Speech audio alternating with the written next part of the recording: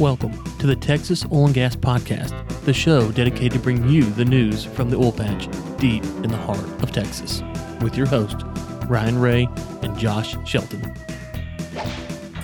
Welcome to the Texas Oil and Gas Podcast. Thanks for tuning in to episode 76. I'm your host, Josh Shelton, my friend and co-host, Ryan Ray. Ryan, been a great week this week, buddy. How's yours? Good, man. Good. I was up in Oklahoma earlier this week. Had a good time with the students up there, and got to go see the campus in Norman, which I don't think I've ever been up to the campus in Norman. But anyways, thank the Ty and all the folks that had me up there this week. So that was fun, and then got to meet some folks who work on some students who work on some pretty cool technology. I told them, they get it kind of squared away, get them on the podcast, and then also, I think some of the Oklahoma law students are looking to do their own little, kind of like a energy law student podcast. So, those guys may be coming on the show here, I don't know, a few months when they kind of get squared away on everything. But a lot of exciting stuff going on there. It's always good to go to a campus where there's a lot of pro-energy folks, They're kind of realist about the energy problems we have and trying to solve those. So it was a good week, man. Awesome. Yeah. Refreshing, I'm sure, with all the stuff in the normal academic setting is so anti-energy. I'm sure that was a breath of fresh air. Right. No, it definitely was. And then, so just a quick reminder, Josh, not this week, but next week is the drawing for the iTunes gift card.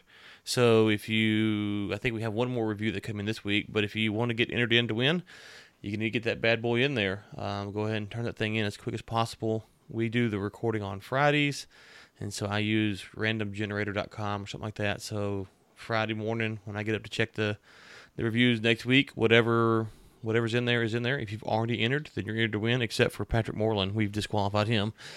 He's he's permanently banned. I'll get you, Patrick. I'll get you in there 2 or 3 times. So, beyond that, and then 2 weeks from today, I'll be down in San Antonio. So, if you're in San Antonio, come out to the 20 Holes event, 20holes.com. That's number 20holes.com. Would love to meet with you while I'm in town for that. I'll have some books and a couple of DVDs. My dad did a Vietnam documentary from some veterans back from my hometown in Louisiana, so I have some of those, and it should be a good day. Awesome. Well, Ryan, you mentioned that review that came in over the weekend last week, showing it posted on September 4th.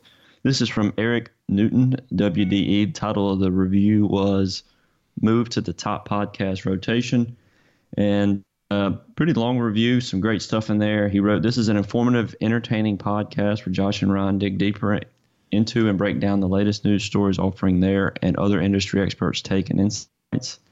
They also highlight upcoming industry events and regularly have on guests to discuss the news and latest happenings within the areas they specialize in. Sergio Chapa is great reporting on interesting, lesser-known topics taking shape, such as export deals, Gulf Coast petrochemical projects and expansions, and oil and gas activity in South Texas. Makes the long days out here by the Wink Sink go by faster. Energy Access Solutions pipeline right-of-way acquisition." Eric, really appreciate the review, man. Glad you enjoyed some of the guests we brought on, and maybe get him on one day, Brian. Yep, maybe get him on one day. I had someone else send me a message on LinkedIn about coming on and being a contributor. And just so everyone knows, we don't really have a policy on that. But if you are interested in coming on the show, you can find me on LinkedIn and send me a message. Be happy to discuss that with you. Speaking of Sergio Chapa, he will be sitting in the hot seat when I'm in San Antonio, so looking forward to that. Sergio gets a lot of love on this show, Josh. I feel like the San Antonio Business Journal should sponsor us because he gets a lot of love on here. He's got a little fan club. I know it, man. I know it. We start charging him by the hour. Yeah, I start charging him to come on. I think that's how it should work. So, anyways, but no, it's good, and just excited for the next couple of weeks. And the weather's finally cooling down over here, which is spectacular.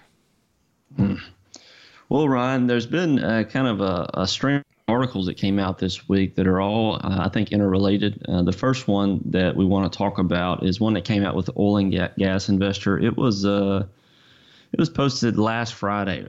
around the time we did our show, but I think it projected kind of the articles that we saw come out later this week.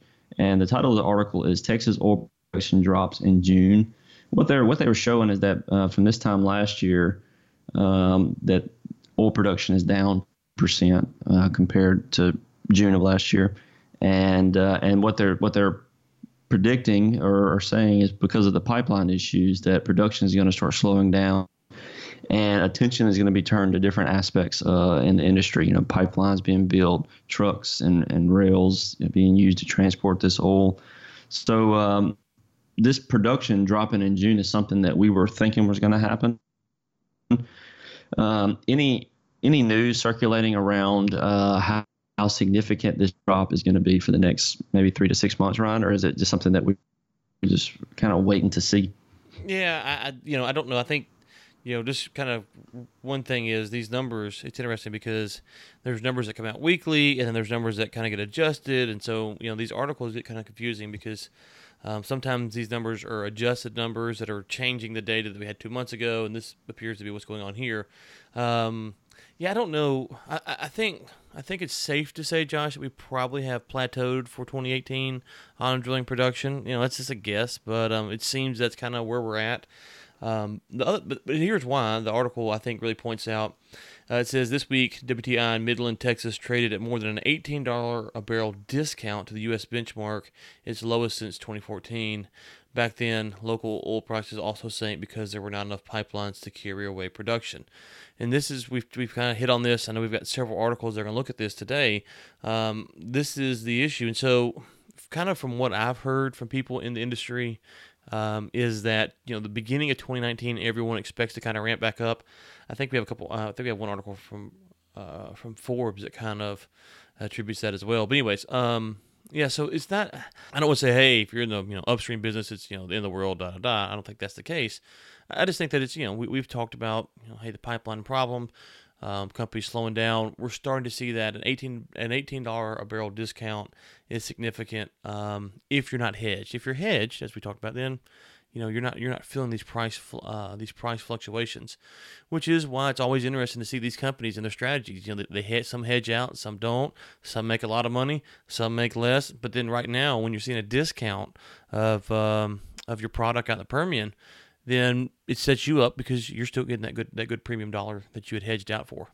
Following up on that, Ryan, there was an article that came out with Business Energy at the Houston Chronicle, and the title of the article is "With Pipelines Full, Oil and Gas Companies Turning to Trucks and Rail," and he just kind of goes through some of the numbers. So I think one of the ones that was the most pertinent was he said first crude oil production in the Permian has reached 3.6 million barrels a day, while pipeline capacity out of the region is just 3.5 million barrels per day. So you see there's that, I guess that's 100,000 barrels a day that pipelines can't carry. They don't have the ability to get that out. So there's 100,000 barrels being left over every day that they've got to figure out a way to get it to the Gulf or wherever they have to transport it to.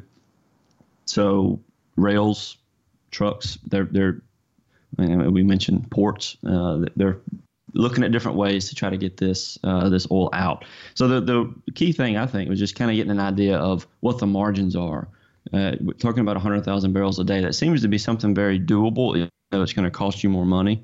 I think, would you say that had a lot to do with that discount they were getting, being that the transport prices were going to increase, Ryan, or you think it was?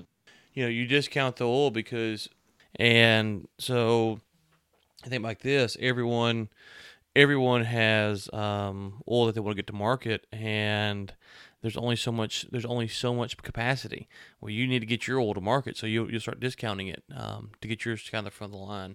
Is part of what's going on there because then the pipeline capacity company can sell it for they can make more money. But the other thing is, I think on this, I was really surprised though, Josh, is that he said that the Permian has reached 3.6 million barrels a day, while pipeline capacity is 3.5 million barrels a day. And I didn't think it was that close because at the end of the article, it says relief may be coming in the form of what John Coleman, a senior research analyst at Wood Mackenzie, calls 3 mega pipeline projects totaling 2.1 million barrels of capacity. The Epic we talked about, the Gray Oak pipeline, I think I mentioned last week, and then the Cactus II. I don't think we've talked about that one. But anyways, so I was kind of surprised if it's only, like you say, 100,000 barrels a day, but you're about to add 2.1 million barrels of capacity. I don't know. I was kind of those numbers seem to be kind of misleading, unless they're saying that the pipeline, they're not measuring it by barrels per day. But I don't know why they would do that. So I was kind of surprised that they're making the numbers that thin. So I don't know if it's the way it's written. It's kind of confusing. Go ahead. Do you think it's possible that the Permian being at 3.6 barrels a day is where they're at since they've ramped down? Do you think it's possible that they're actually, what were they at like 3 months ago? That would be the question. Like when they were really firing on all cylinders. So it appears from just kind of putting this together is that the 2.1 million barrels is going to be obviously cover the discrepancy now, but they have to have commitments for these big lines, which means that they're going to be expecting, like you're saying, that 5 to 6 million barrels a day production. So it's just that I was more surprised that the discrepancy between the production and the pipeline capacity was. I mean, listen, 100,000 barrels a day. After 10 days, that's 1 million barrels, right? So so I understand that the numbers compound pretty quickly. Mm-hmm. I was just thinking that the gap was a little bit wider than that, which means that by the end of next year, when these 3 big pipelines come on the market, you're going to have a lot of spare capacity, which will incentivize drillers to drill if prices are up. So, and like I just mentioned, they will already have, a lot of these pipelines will have, a certain amount of capacity committed to them. So, so as long as prices stay up, it's a good thing. It's just that I was just really taking that the margins were that close right now. Yeah, I was surprised as well. Well, last one, I think, Ryan. Well, actually, next big job boom in Texas, oil pipelines. Yep, this is the last article that we have. We've been talking about this for some time, and it's all kind of tied in, but the oil capacity being where it is. I wonder, Ryan, for smaller to medium-sized companies, will we see an uptick in job opportunities? We know there's jobs for people. Kinder Morgan has that $2 billion deal that we talked about here recently with Apache. There's some big pipelines, Epic Pipeline. There's big companies doing these big pipelines. Do you see? I'm just wondering if there's going to be a lot of work for small and medium-sized companies that are going to be getting their opportunity with these pipelines. Yeah, so you got to think about pipelines kind of like this. And if you're in the midstream business, you'll know. If you're looking at the midstream business, then this will be helpful for you as a vendor, at least. The articles that we talk about on the show, like the Epic or whatever that other one was we just mentioned a minute ago, those big, long lines, those are the lines that usually get reported in the quarterly earnings report. Reporters like to write articles about them. Those are the lines that the elite vendors, if you will, compete for because they have, the insurance, the funding, the backing, all this stuff to go after. But you have to have, gathering systems and smaller lines that are going to connect to these bigger lines, or at least build out a trunk line to take capacity to these bigger lines. So when you read these headlines, as just from someone from a vendor standpoint, you look at it and say, what if you're going to kind of work it backwards here. Okay, so the Epic Pipeline, who has committed capacity to it, spare capacity, or production capacity, rather. Okay, these 6 companies. Okay, these 6 companies are going to commit whatever the volume is to the Epic Pipeline. Well, it has to get from the production, from the producer to the Epic Pipeline. So there's going to be a gathering system and then a trunk line running out to that. There's going to be a setup to get it from the wellhead to the main line, if you will. And so figuring that out, that's always a key element because then you can go and capitalize on that. So the other thing about pipeline jobs is they're a little bit different than working on a frac crew or whatever. Is that you go work on a pipeline project and that project's done. The project's done. It's not like you're working 14 on, 14 off. You just kind of move it around. But the positive thing I think about pipelines in the midstream business is whatever you see reported, there's a lot more that's actually going on. It's just not interesting. Hey, Bob's putting over 40 miles of gathering over here for Anadarko, and so is putting over 60 miles of gathering over here. That's just not the sexy headline. The sexy headline is the 800-mile line. So there's a lot of stuff that's actually going on that's not getting talked about just because it's not it's just not news and noteworthy. So for me, you look at these big lines, you kind of work it backwards. Say, okay, well, the commitments are from Marathon and Apache and Pioneer or whatever, and then you go and you maybe read their corporate earnings or whatever, and you figure out who is putting the pipelines in for those guys. Well, then you have all three pieces of the game. You got the producer, you got the kind of middleman, if you will, and then you got the big long transmission line, and now you have three different targets to actually go after. And if you're working for, let's just say, Pioneer, if they slow down because of pipeline capacity, then you know that there's going to be more, the midstream company's going to have more pipeline work for them to do. So you kind of balance out what you're working on by following those three components. Well, Ryan, we have a guest about to come on here in just a minute. So we have one article for the Texas Roundup today. So the Texas Roundup, Energy Transfer, Magellan Midstream, MPLX, and Delek to jointly construct the Permian Gulf Coast, the PGC pipeline for Permian Basin crude oil takeaway. So this is Dallas and Tulsa-based companies, and it's 30-inch in diameter.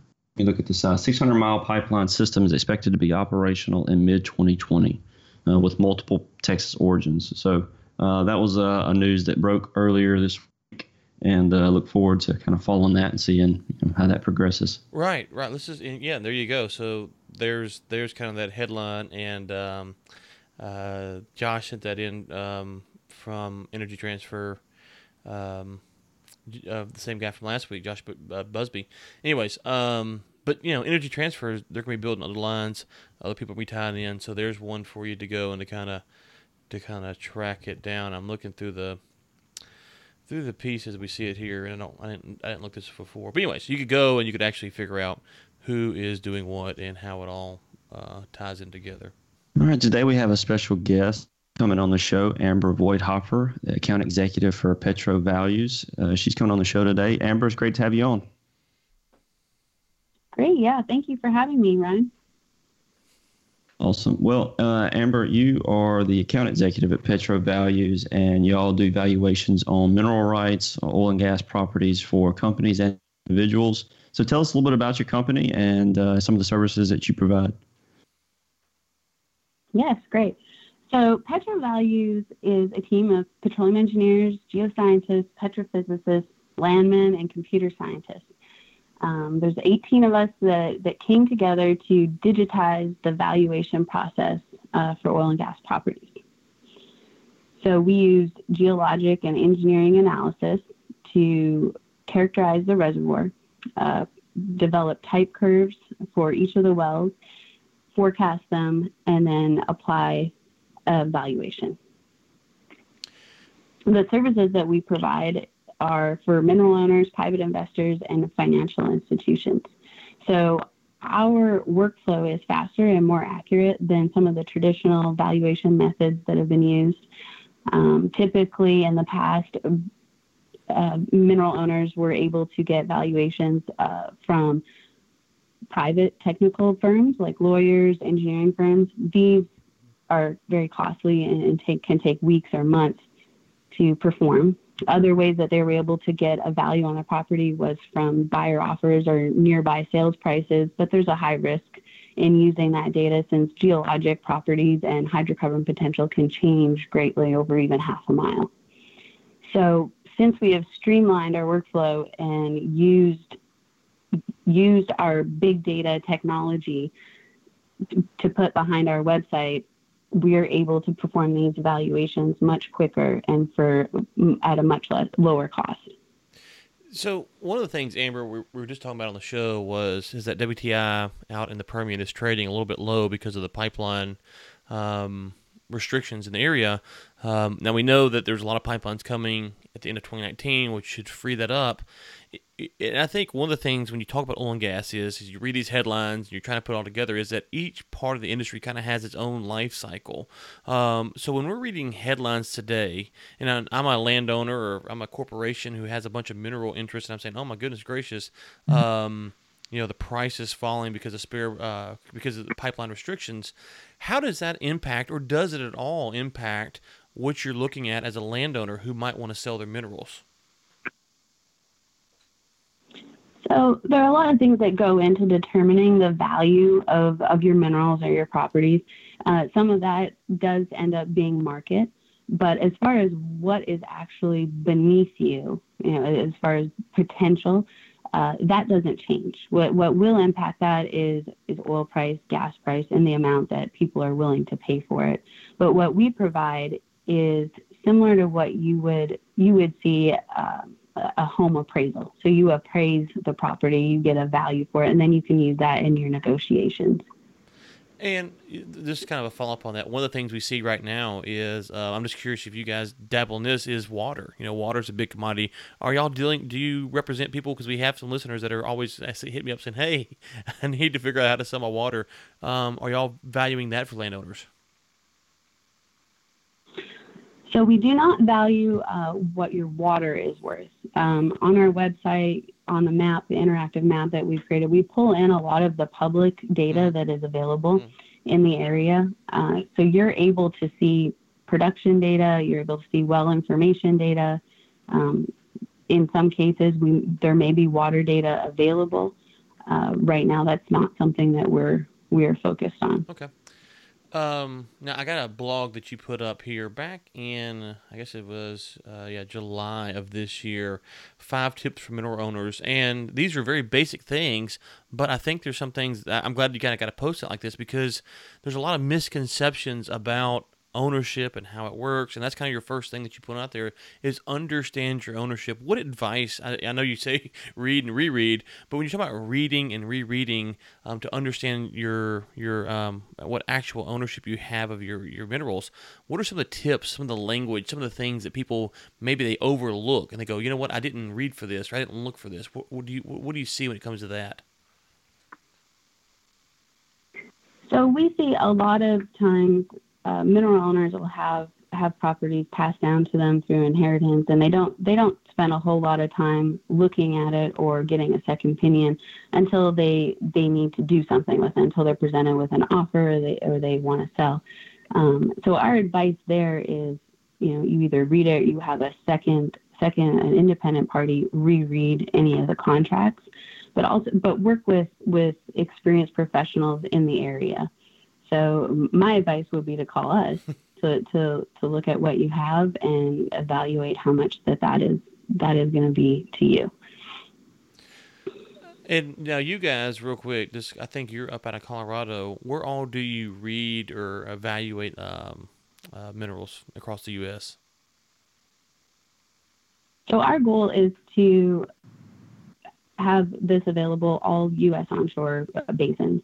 But right now we have the Bakken in North Dakota, we have the DJ in Colorado, and the Powder River Basin in Wyoming. We're actively working on Texas, specifically the Permian, and New Mexico right now. And we will be working on the subsequent basins in the future. But those are our primary areas of focus. Yeah, you mentioned the Powder River and then the Bakken. I'm curious, one of the things we've kind of speculated on the show before is that for some people, from a business standpoint, working somewhere like the Powder River, where it's less competitive, is a strategic advantage over the Bakken or the Permian just because of the amount of work going on there. From someone who might have acreage, they're looking to sell their acreage, how do you advise someone on that? You say, you know what, maybe you're on the outskirts of the Permian, or you're in the Eagle Ford versus the Permian, or the Powder River versus the Permian. How do you guys sit down and walk a landowner, a mineral rights owner, through this process of how the market's working in these different areas?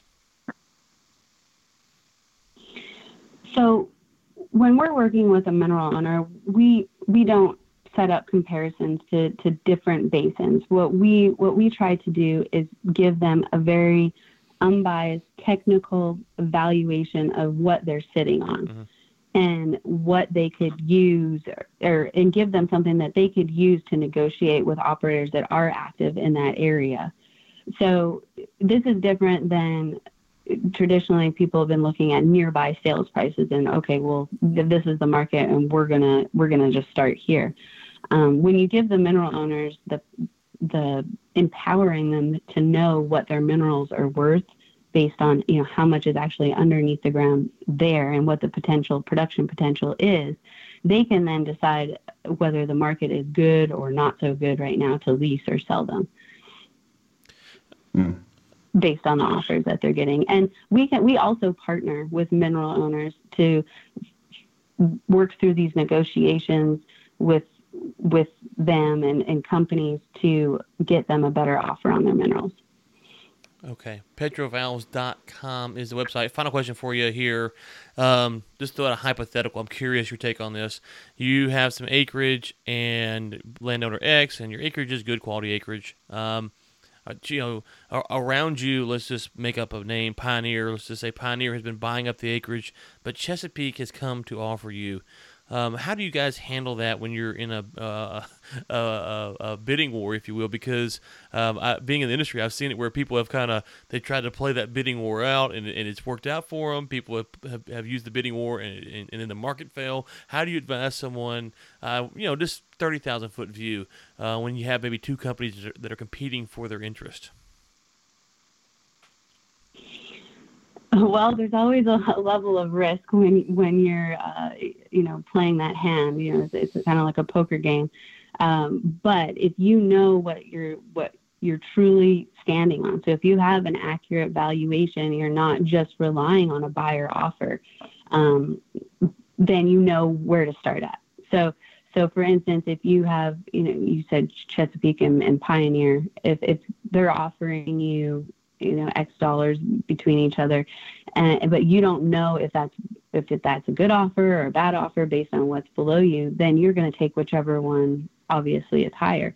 But if you had a technical valuation behind you and that valuation is telling you it should be even higher than that, then you can use that to push back and say, you know what, actually my minerals are worth more than this. And this is why. Here's our technical analysis. Here's the forecast for each well or each property. And use that to push back and get them to actually both come up, or one of them come up, and you can actually get more if you have something to stand on. Okay, petrovalues.com is the website. Amber, is there anywhere you'd like for people to go besides there, or ways to connect with you if they have more questions? We would like anyone that is interested in getting the mineral valuation to call us at 855-86-PETRO. Or they can follow us on social media, connect with us that way, or go to our website, and we have some ways to contact us there also. Good stuff. Petrovalues.com also is the website. We'll put the phone number in the show notes as well. Amber, and the phone number again is 855-867-3876. Amber, thank you so much for coming on today. We really enjoyed it. Thank you for having me. Thanks again to Amber Voigthofer from PetroValues. She's the account executive. We really appreciate her and taking time out of her day to come on and give us a little information about her company. Yeah, and hey, Josh, real quick, you got it right. I got it wrong one time. It's PetroValues, PetroValues.com, not valves. I'm an idiot. I cannot read. PetroValves. It's not PetroValves. It's PetroValues.com, just to clarify that. Awesome. And Ryan, I checked the rig count earlier this week, and it was up to 1,153. That is from Drilling Info. 1,153. It was up 1%. So about a 10 increase in rig count. Good deal, man. Good deal. All right. Well, get your rating and review into iTunes. We'll be drawing next week. 2 weeks from now, I'll be down in San Antonio for the 20 holes event. That's number 20. The number 20holes.com, 20holes.com. Be down there in San Antonio. Excited about that. Sergio Chapa in the hot seat. Josh, until next time, keep climbing.